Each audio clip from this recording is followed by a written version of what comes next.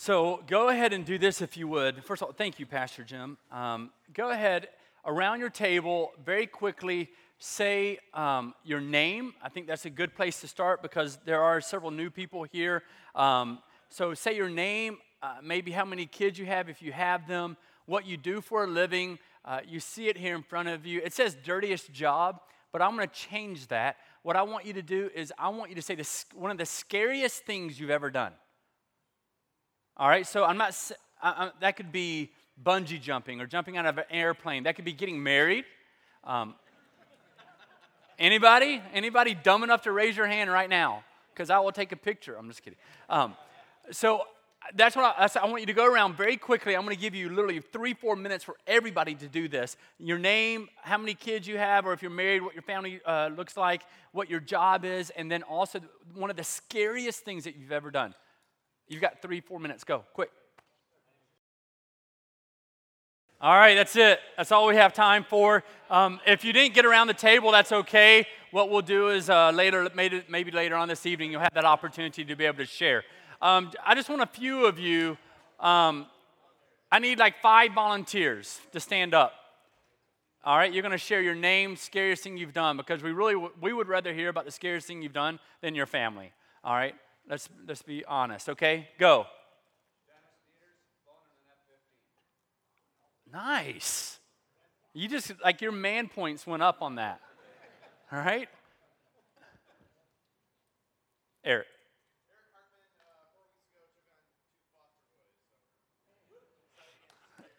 You just lost some points on your, no, I'm kidding.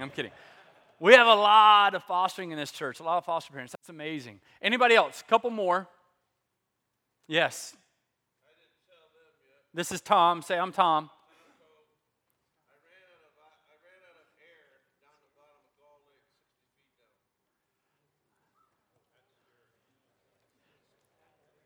The tank, not your lungs. Like you weren't, okay. Anybody else? Here's one of the scariest things that I think that we don't even do today. And I just want you to go there with me for a moment. Think about this. In fact, I even brought the illustration for us to look at. For men today, I'm going to show you something to represent one of the scariest things that we actually don't do, I think. Here they are. I'm not talking about babies. I think one of the scariest things that we struggle with today is changing shoes. Now, these were my oldest son. I have a 12-year-old, 10, 8, and 5-year-old. These were Carson's. He's my 12-year-old, and he wore these all the time. We just thought I love little baby shoes, right? Kids are really cute. They have cute feet until about 7 years old, and then they're ugly. And am I wrong? Thank you. So, you look at it, little baby shoes, the bottom are perfectly clean because they can't even, we put them on them for our own benefit because we think it looks cool. They're not even walking. We stick them on, stick shoes on them day 3, something like that. My other son, who's now 5, he ended up wearing them for a while as well. We struggle with shoes. And here's what I mean by that.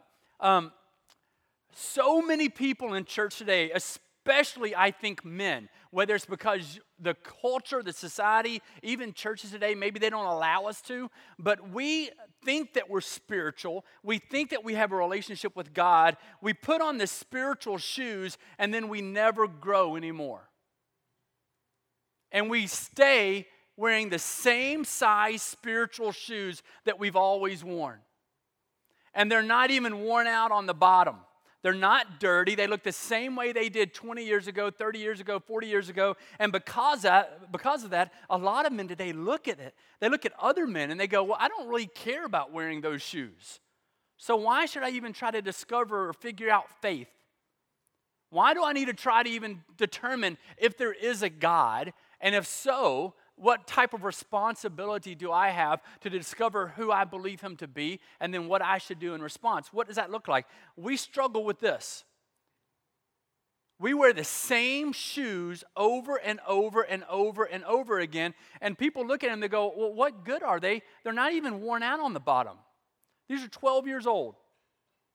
They're not even worn out on the bottom, so obviously you don't use them very much. So why would I give my time and my energy to something like God? And so we've had this huge lapse in growth with men being biblical, godly, strong, powerful men because we're scared of changing shoes. And we need to be changing shoes, don't we? If we do it, we know that we do it in other ways. We do it physically, right? So I brought some examples. For some of us, we've grown and we actually put on the shoes that we think are pretty cool, right? Some of you I know don't think these are cool. That's okay. You're not going to hurt my feelings. My wife bought them. And so we change shoes for a certain reason. For some of us, we've just grown maybe a little bit. So we've gone from this to maybe these, and they actually are a little more worn because we took some effort in a spiritual walk. But the problem was we did that initially right when we got married because the pastor that we met with made us. They said, you're going to have to go through 12 weeks of counseling or I'm not going to marry you. And because we already told the woman we would marry them, we were more scared of not getting married than having to go through counseling. So we did it, and we grew for a while, but then we stopped growing. Anybody, amen? And so we've had a little bit of growth, but that's all we've had. For some of us, man, the people I just look at and I just respect so much, they're wearing these shoes because they're working, right? And it doesn't matter if it's cold and wet outside. It doesn't matter if they're cutting firewood. They throw on the working boot and they get going, and they know what it is to have a relationship with God. And that's one of the scariest things. I wish we would just acknowledge it. One of the scariest things for men today is to say, you know what? I want to change spiritual shoes. I want to grow in my faith. I want to grow in my understanding of who God is, of who Jesus is. And so we just keep doing the same thing over and over. They say roughly 95% of people who even claim to have faith, they can't tell you how they've grown in their faith in the last decade.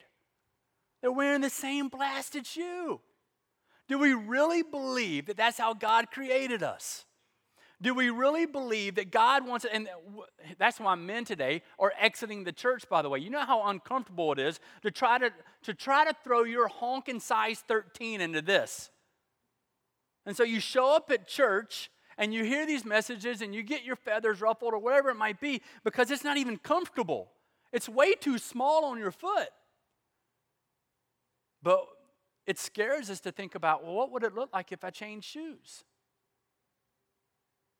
It actually may require more of me because people will think that I'm prepared to do more if I change shoes. God may expect more of me. God may want to use me for more than I've ever imagined before. It's one of the scariest things that we cope with today is changing shoes. And maybe that's where you are. That's really to me, that's what we're going to be talking about tonight and tomorrow morning. How do we get to a place of discovering more of who God is that makes us want to change shoes, to grow up, and so that they're worn out, right? We only have the little shoes from our kids, right, that we kept passing on, and now we're giving those away to other people because there ain't no more kids coming to my house, right?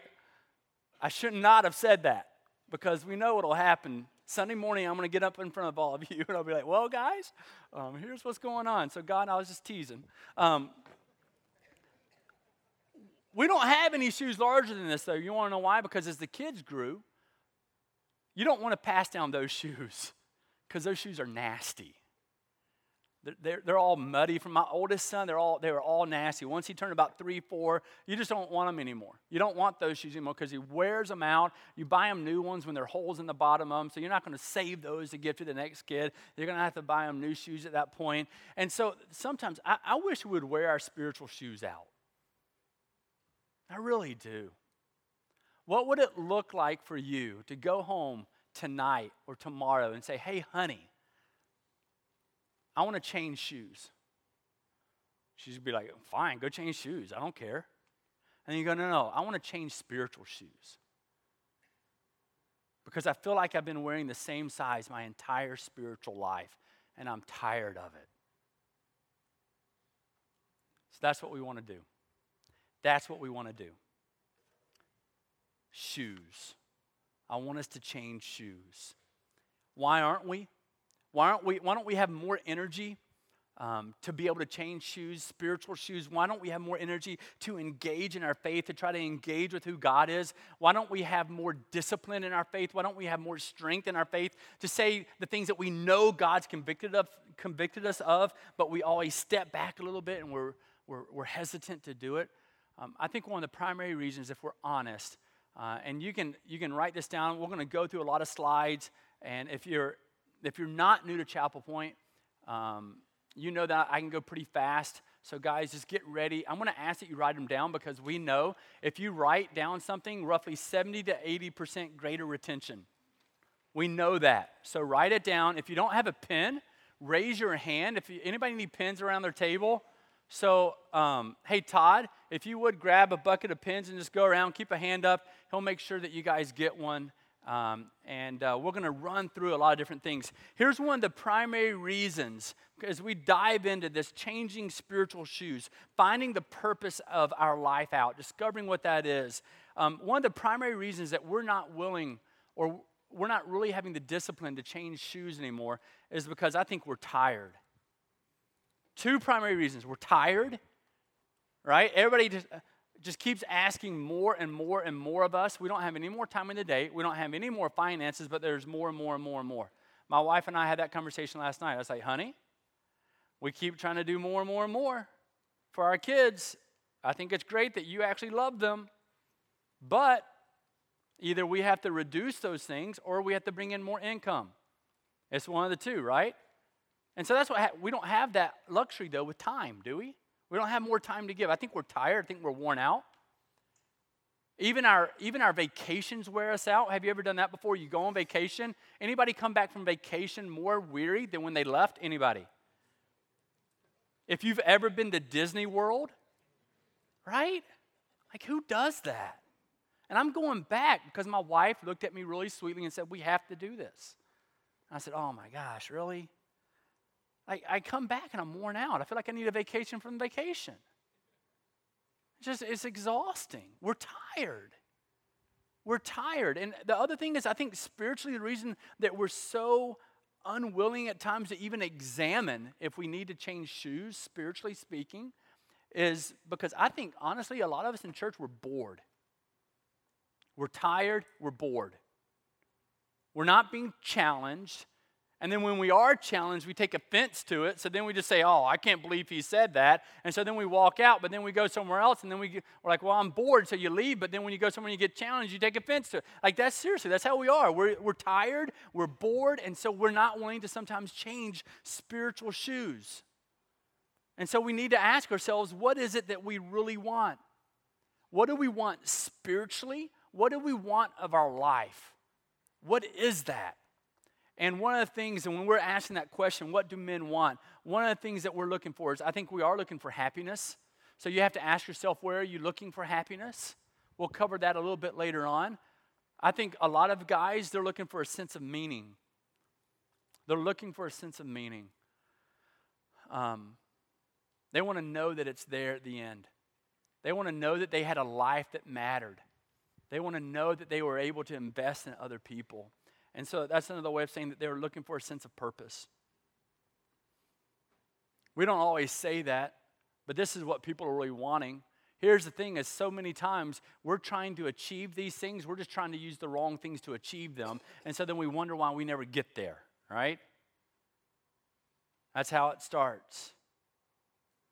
And so we just think that if we just keep getting more and more, when you chase the wrong thing, you're still chasing the wrong thing. But we're looking for a sense of purpose. We're looking for a sense of meaning. We're looking for happiness in many ways. And so when we ask ourselves, what keeps us from getting what we really want? I think one of the things that keeps us from that is called success sickness. It's one of the things that keeps us from that place. It's the disease of always wanting more but never being happy when you get it. Right? Let me use women as an illustration because we have no women here. All right? Let's all raise our right hand and say, I promise never to repeat anything Pastor says. I'm just kidding. It's the stereotype.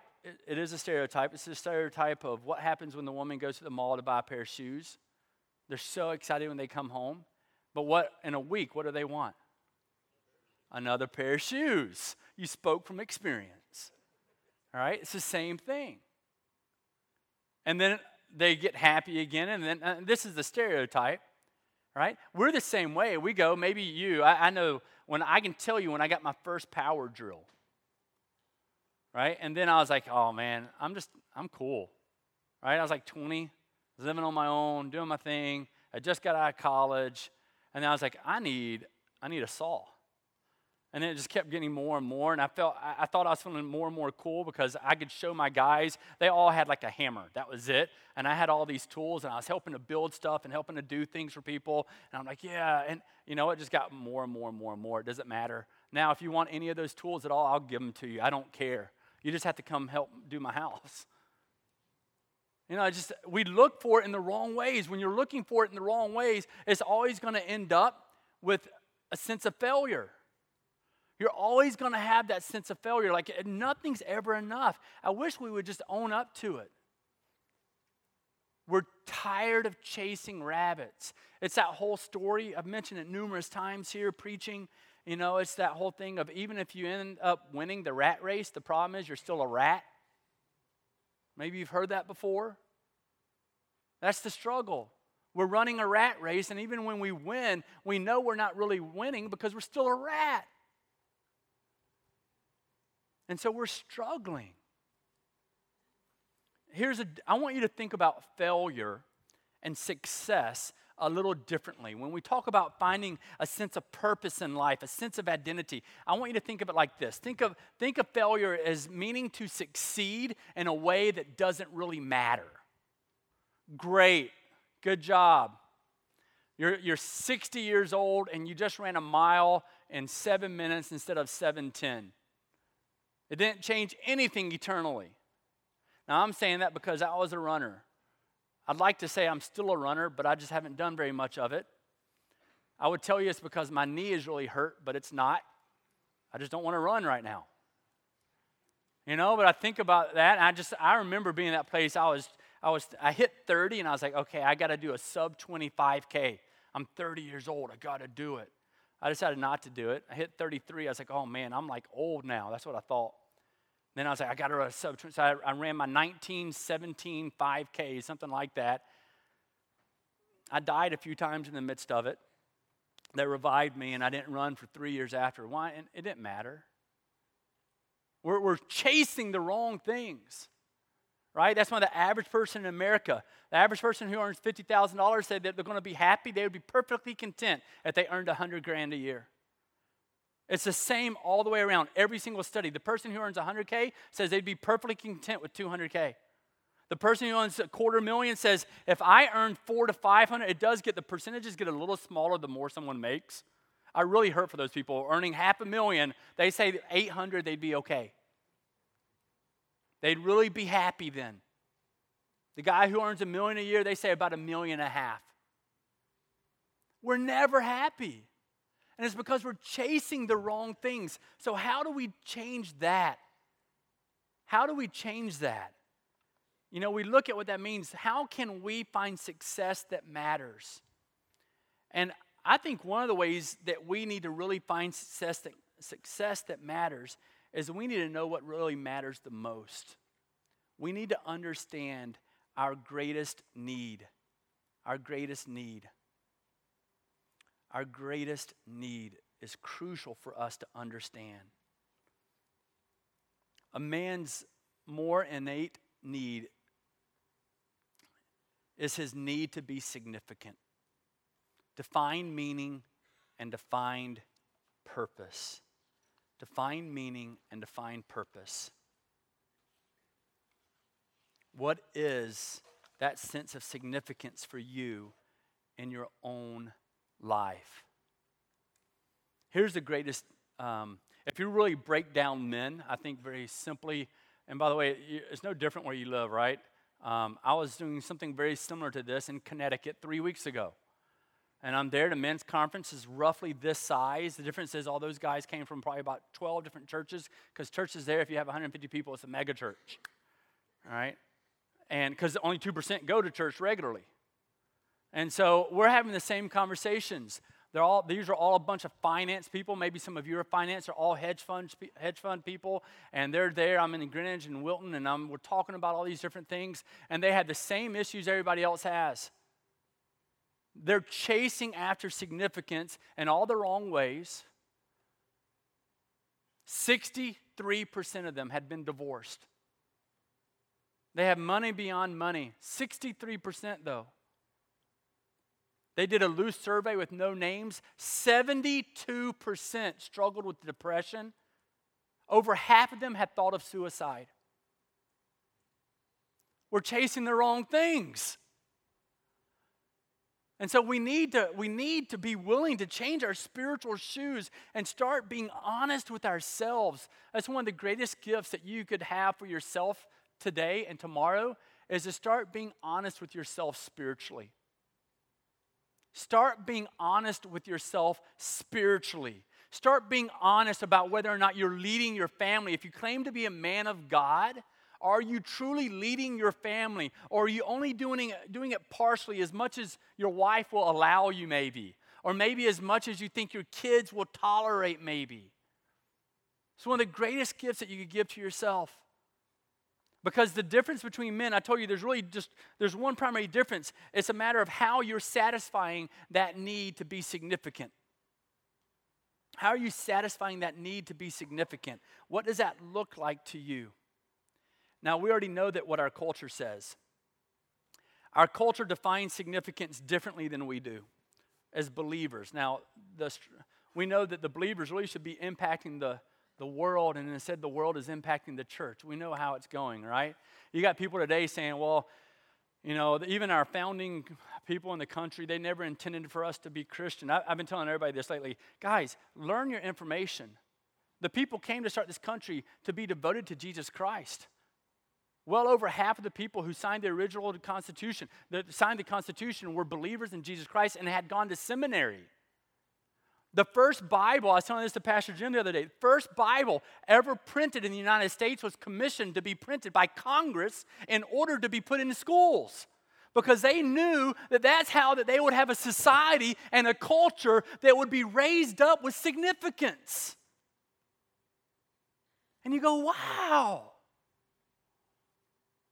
And so we now are struggling because we don't really allow ourselves to find significance in the right ways. The society says that maybe how intelligent you are, by how good looking you are, how much money you make, how strong you are, and we have all these idols.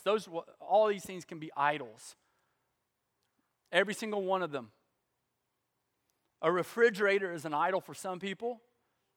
Here's your false god. Anything that you run to other than Jesus Christ in times of need or when you're trying to find satisfaction or fulfillment, that's a false god. Some people, the gym is an idol for them. If they don't work out, they're not good spiritually. Right? I'm not talking about being healthy. There's a difference there, right? For other people, it's money as long as they make enough. You know all this. And so we have to make sure that we define and discover significance in the right way. One of the passages that I think is so important, John chapter 15. John chapter 15 talks about Christ being the vine. He says, I am the vine, you're the branches. If a man remains in me, he will bear much fruit. Now that's the key. If you remain in me, if you remain in Christ, you're going to bear more fruit than you can imagine. The baskets that you have under the tree aren't going to hold all the fruit, is kind of what it's saying. But he says, apart from me, you can do nothing. And so we're chasing the wrong things, not knowing that really we're not going to produce any fruit, which is nothingness.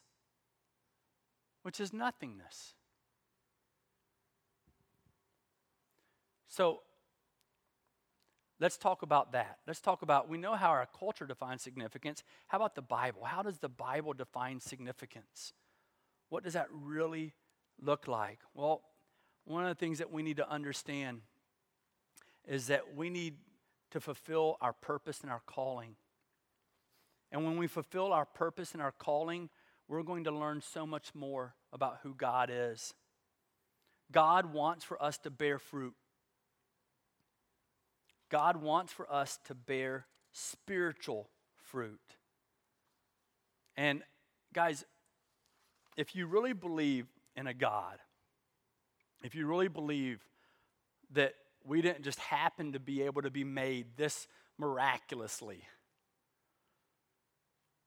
then you need to understand that if you really want to find significance, you're going to do that when you start functioning how your Creator intends for you to function. It's hard if you've got a deck on the back of your house and the nails are starting to pop up because the guy who built the house was too cheap to use screws. Ugh. All right? You know what I'm talking about. And so what happened, you don't want to fix them, but finally one of your kids is running and the bottom of their foot gets snagged and rips off the skin and they bleed and bleed and bleed. And so then your wife looks at you. Has this happened to anybody else? You know what I'm talking about. If you didn't raise your hand, it's okay. Repent later for not telling the truth. So all of a sudden, if you take a screwdriver and go, here, knock all the nails in, it's going to be a hard job, isn't it? No, you want to get the right tool for the right job. That's another reason we struggle is because we're not living as God intends, and so we're frustrated and we're worn out and we're tired. You're not nearly as tired when you're living in the way that God intends for you to live. But it takes a lot of courage to change your shoes to start living differently than what you've been doing previously. It takes a lot of courage to do that. But hopefully we can man up and do that together. The best use for any object is the use for which it was intended. And to find significance, you need to figure out your purpose, what you are made for. You're always going to be frustrated when you're living a life in which you know God does not intend for you to live. And so we have to discover what that is. We have to discover that purpose, that calling, that sense in which all men are alike. God gives us all this universal purpose of really representing who He is. Here are some of these things for us in terms of our purpose that we need to start talking about. And some of us is talking about our relationships. One is we need to love the King. It's the great commandment, by the way. You know, we talk about horizontal, I would say, is relationships with others and with the church, but the vertical relationship is the one that we have with God. You see, I think everything changes when we really start enhancing our vertical relationship with who God is. He is King. And the more you understand that He really is King and He's the author, the perfecter of life, it's one thing to say it, it's another thing to submit to it. We don't like that language, I know, because we want to always be in control of everything ourselves. Be careful with that. It's also called pride and arrogance. But when we really surrender and submit to who He is as King, then everything changes for us. The great commandment is to love the Lord your God with all of your heart, mind, soul, and body. That means in every fiber, every bit of who you are, you need to be striving to understand your purpose and your identity in Christ.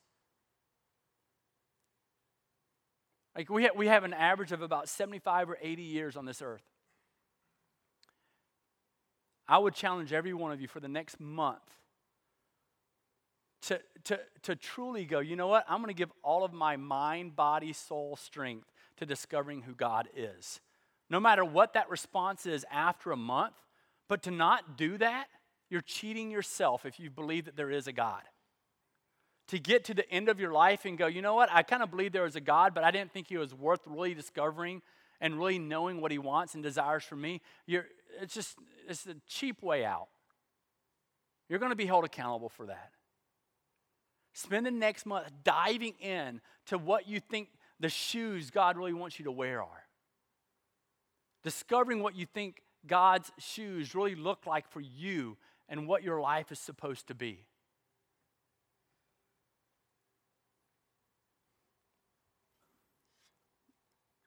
We need to have a reorientation of our heart and our mind. Are you willing to go home and say, honey, I want us to have a reorientation of our heart and mind to discover together who we really believe God is and who Christ is and how that impacts our family. Because if he really created everything and he created us, do we believe that we're now living as God intends if that's who he actually is? Or are we wearing the same spiritual shoes that we wore 23 years ago when we got married? And they actually have the courage, the spiritual audacity to ask the question. It's a matter of turning from self-reliance to Christ. It's a matter of turning from self-reliance to God. And nothing will keep you from really trying to focus on who God is. I think about Job. Job lost all of his investments. He lost his business, right? He lost his social status. He lost his health. He lost his beloved family. And when his wife actually came to him and said, hey, why don't you just go ahead and curse God and die? Can you imagine that? You're at your lowest point. Maybe you've had the same business forever and something happens and you lose the business and all these things start to unravel. And your wife comes to you and say, why don't you just go ahead and curse God and die? Like, I'd hear the curse God and go, honey, what happened to you? But then when she says, and die, I'd go, whoa. Wait a second. My wife doesn't even get the fact I don't have a life insurance plan. Right? You got to step back and go, wait, what is this? And that's how we are. When things start to get going difficult and things are hard, and all of a sudden we step back and go, why shouldn't I just curse God? I'm not going to go to church anymore. I'm not going to try to figure out who he is. Here's Job's response. You're talking like a foolish woman. Shall we accept God, or should we accept good from God and not trouble? Here's the thing. I want us to have that kind of passion for God, that regardless of what the world may drop in front of us, the good or the bad, we are still just having a zeal, a fervor for Jesus. Wouldn't that be amazing? Guys, there's 170 of you in here. In the summer, right? Summer ends tomorrow, but it's summer. You know what would happen if 170 men caught a fire of Holy Spirit? I can tell you what happened when 12 did.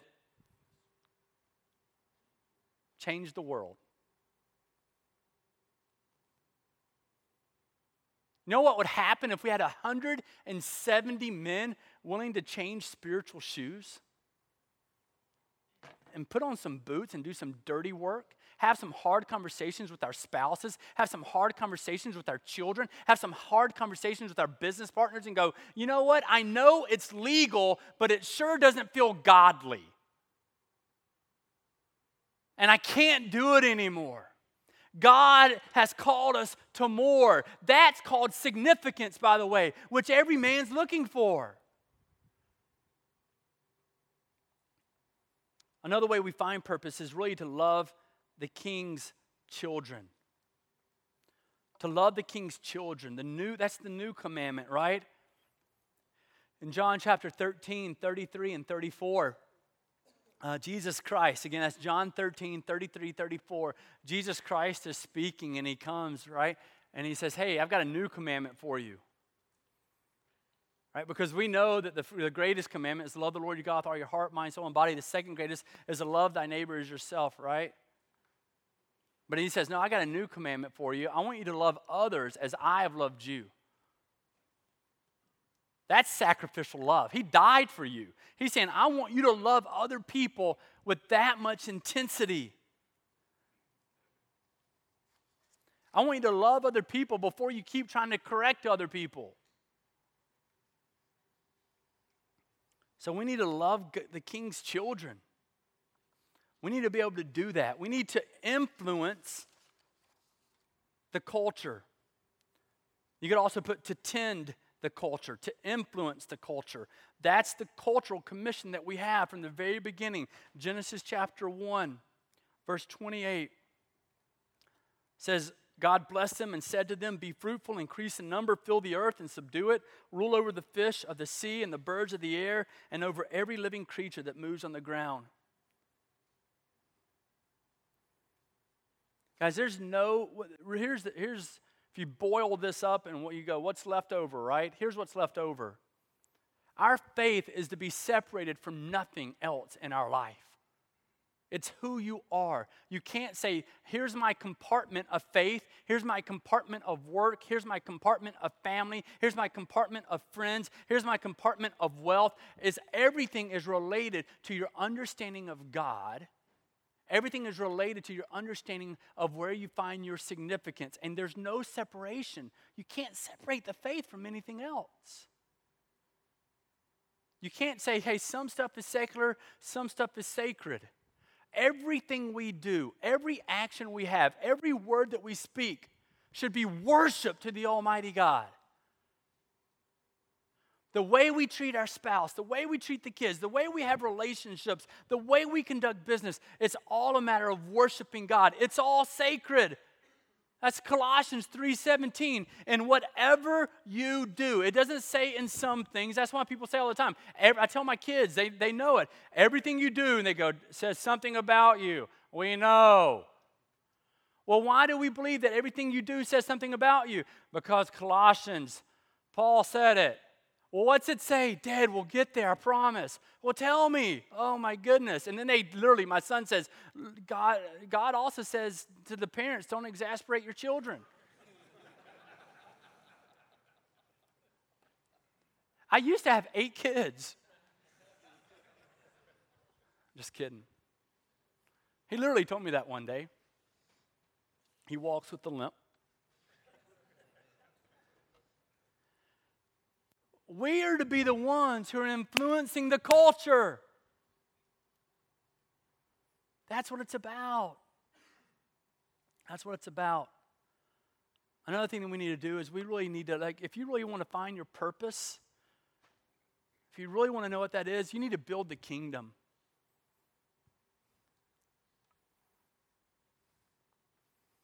Fred, should I tell him what I was telling you yesterday? I don't know. I feel like I need to. I know I'm running out of time. I got like 10 minutes or so. Why don't we want to give more to God's kingdom? I'm not talking necessarily financially. Like, we give so much energy to so many things other than God's kingdom, don't we? And we go, well, that's just, I'm trying to be a good steward of everything and keep everything nice and neat for myself, and I can retire with the right security financially, but also as long as my driveway's nicely blown off, I'm good, and I feel better about life. Why don't we care about doing that with the kingdom of God? Right? We hold so much back from God. And I know that I'm in West Michigan right now, but it's really no different. I've lived in 6 different states. It's really no different in any of those states in which I've lived. And I tell people all the time, and it's hit me so hard lately. God's reminded me, you know what? You know how much God held back from us? Nothing. He could have been like, I'm going to give you some small little rolling hills, but instead he gives us the Rocky Mountains. He could have given us a 100-acre lake, but instead he gives us Lake Michigan. Right? He held nothing back from the beginning of creation from us. You want to talk about holding nothing back? He gave his son. He could have been like, you can have those guys over there. Even Shadrach, Meshach, and Abednego, you can take them. Moses, sure, you can take that guy. Paul, you can have him, but you're not taking my son. No, God held nothing back. And we are always holding back for ourselves as men today. I say no more. He gave everything. Let's give everything to him. 170 men who declare to do that, I promise, will change West Michigan.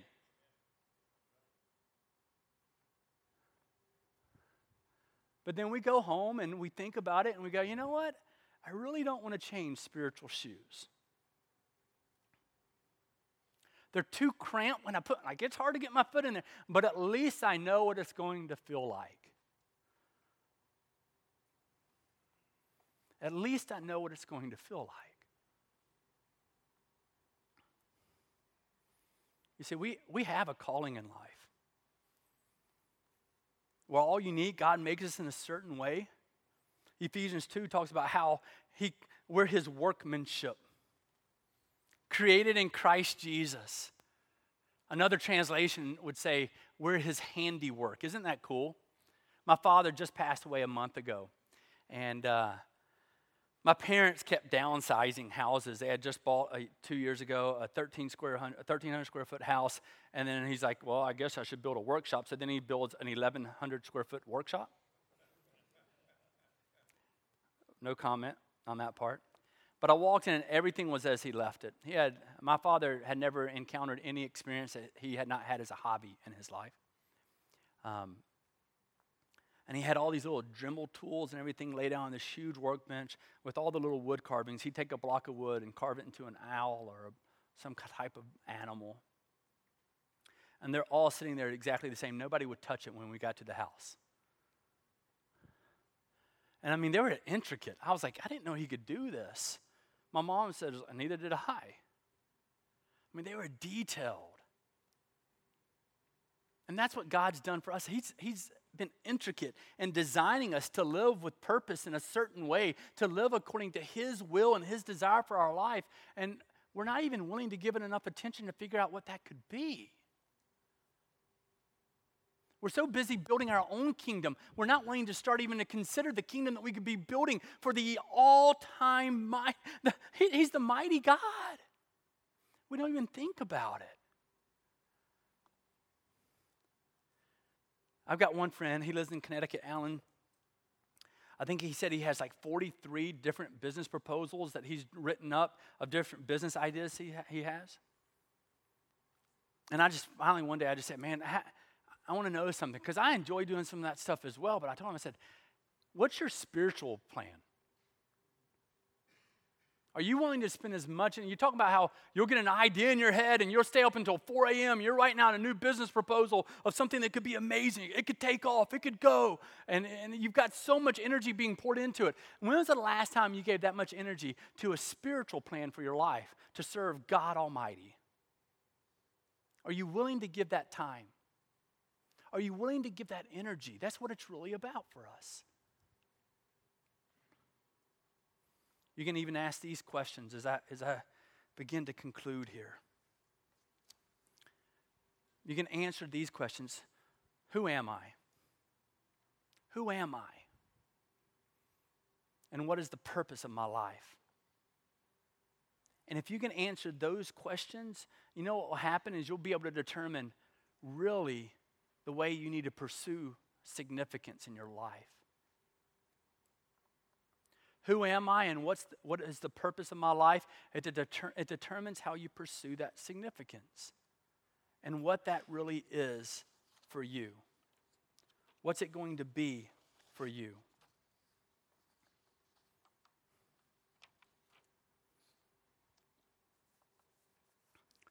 Until we correctly answer the question, whose am I, we will not correctly answer the question of who am I.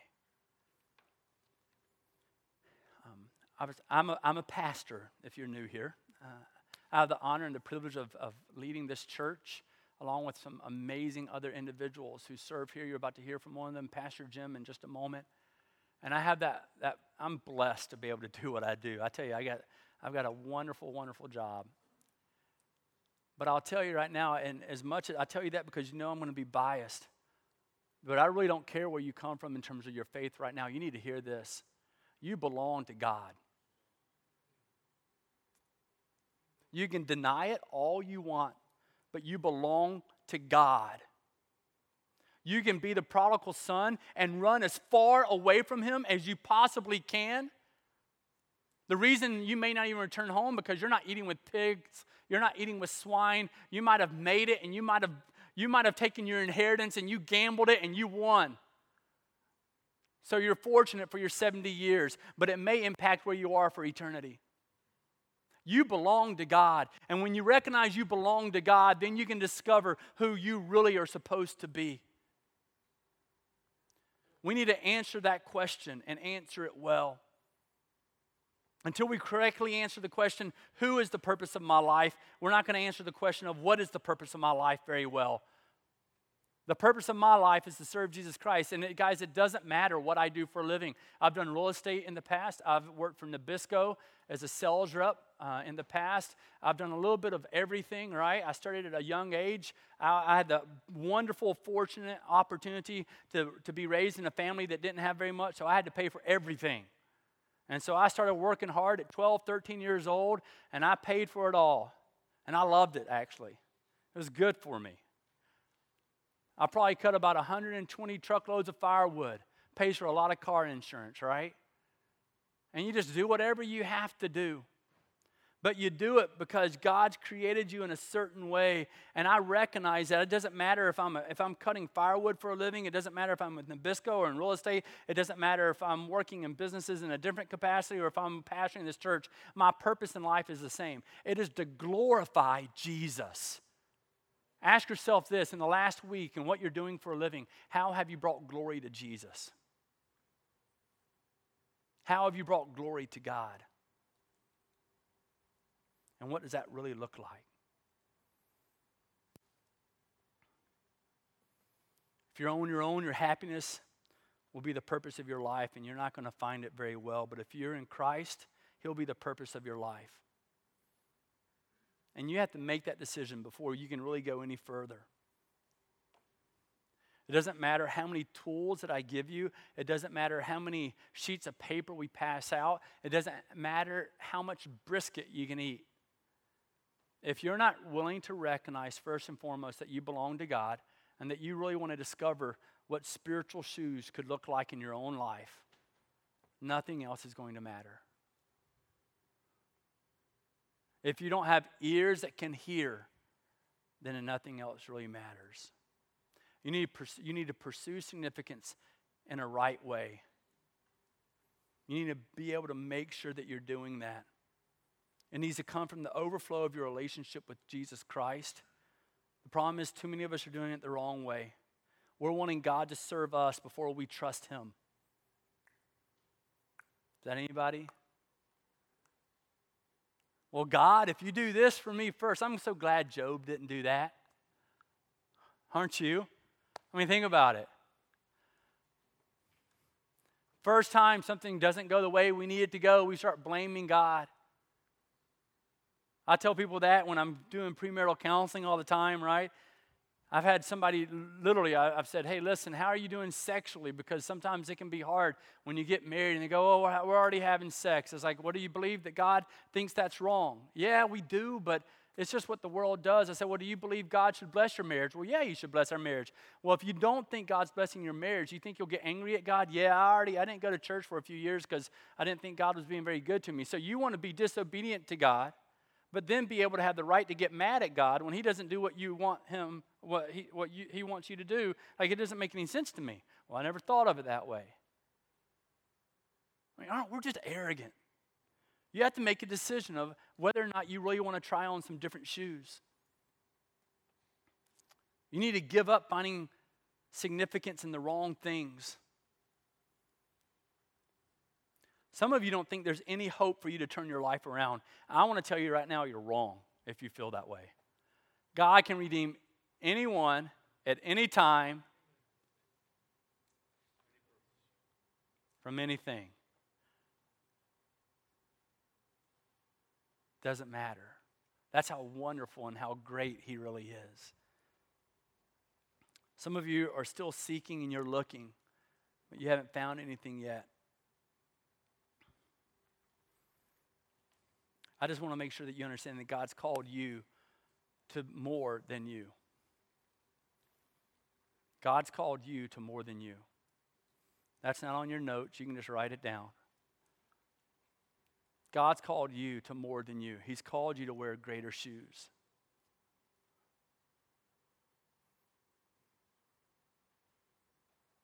Are you willing to try them on? It's a decision that you have to make. Are you willing to try them on? I'm going to ask my friend Nathan to come forward. I want us just to sing a couple of choruses together. And then I'm going to let you guys break up, and we're going to have an opportunity to have some discussion. And the discussion questions are there for you. And I hope that you'll be honest with one another as you are able to have the opportunity to discuss these things. If you don't already know, this is Pastor Nathan. He's our prayer and worship pastor here at Chapel Point. Amazing man of God. So thanks for doing this, friend. And why don't we just go ahead and stand and sing a couple songs together. I'll go ahead and tell you, I think a bunch of men singing is one of the most beautiful sounds out there. So let's sing to our God.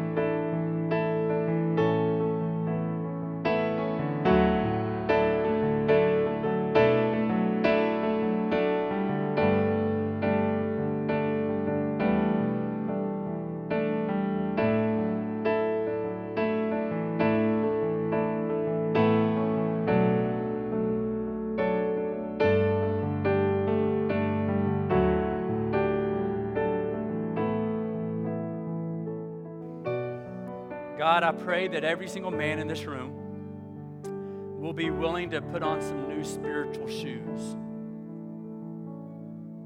Maybe to try you on for the first time in their life, to say, you know what, I know there's more out there.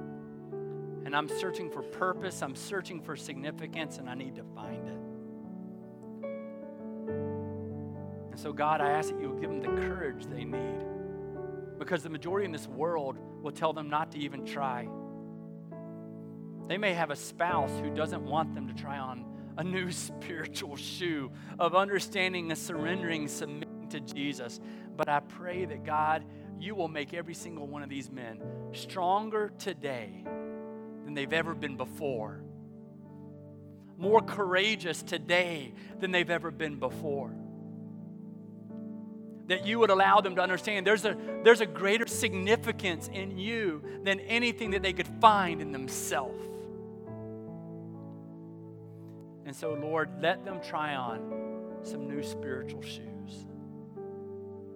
And I pray, God, that they'll find so much comfort in those new shoes that they'll wear them out. And that they'll have to keep graduating to larger shoes, to more significant, substantial shoes, more and more, that they'll try on some new spiritual shoes. Give them the courage, give them the courage, give them the courage, give them the courage to acknowledge it, God. In Christ's name, amen. Thank you for the opportunity to share with you guys this evening during the first session. go ahead. You're going to have about 15 to 20 minutes to go through those discussion questions around the table. So let's go ahead and do that together now, okay?